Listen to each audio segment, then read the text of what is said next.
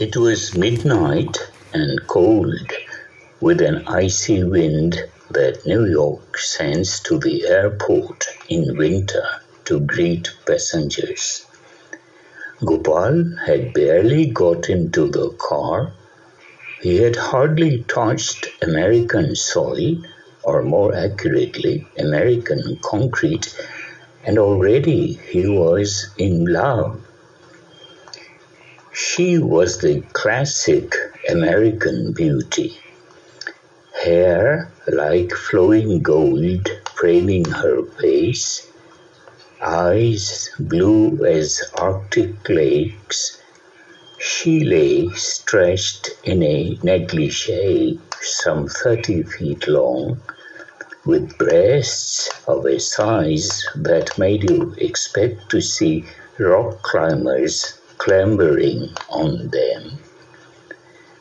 The spotlights on the wards below her urged everyone to use her favorite tampon.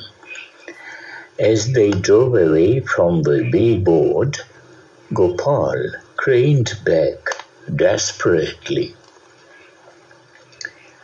"Don't worry," said Sunil, one of the two Indians who had come to receive him, patting Gopal with a grin.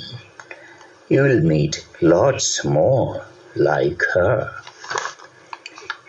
"The only people," commented Sushant, who was driving, "who actually look at American ads are visiting foreigners." Gopal settled back in the seat, not at all convinced that he would meet anybody else who had such eyes that promised things he had only vaguely heard of with disbelief in his 20 years in Jaja.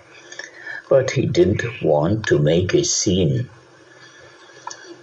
He had been sleepy on the flight, but now that he was actually here, after all those months of filling forms and taking exams and waiting uncertainly, he felt excitement spread in his chest like a pleasant cactus.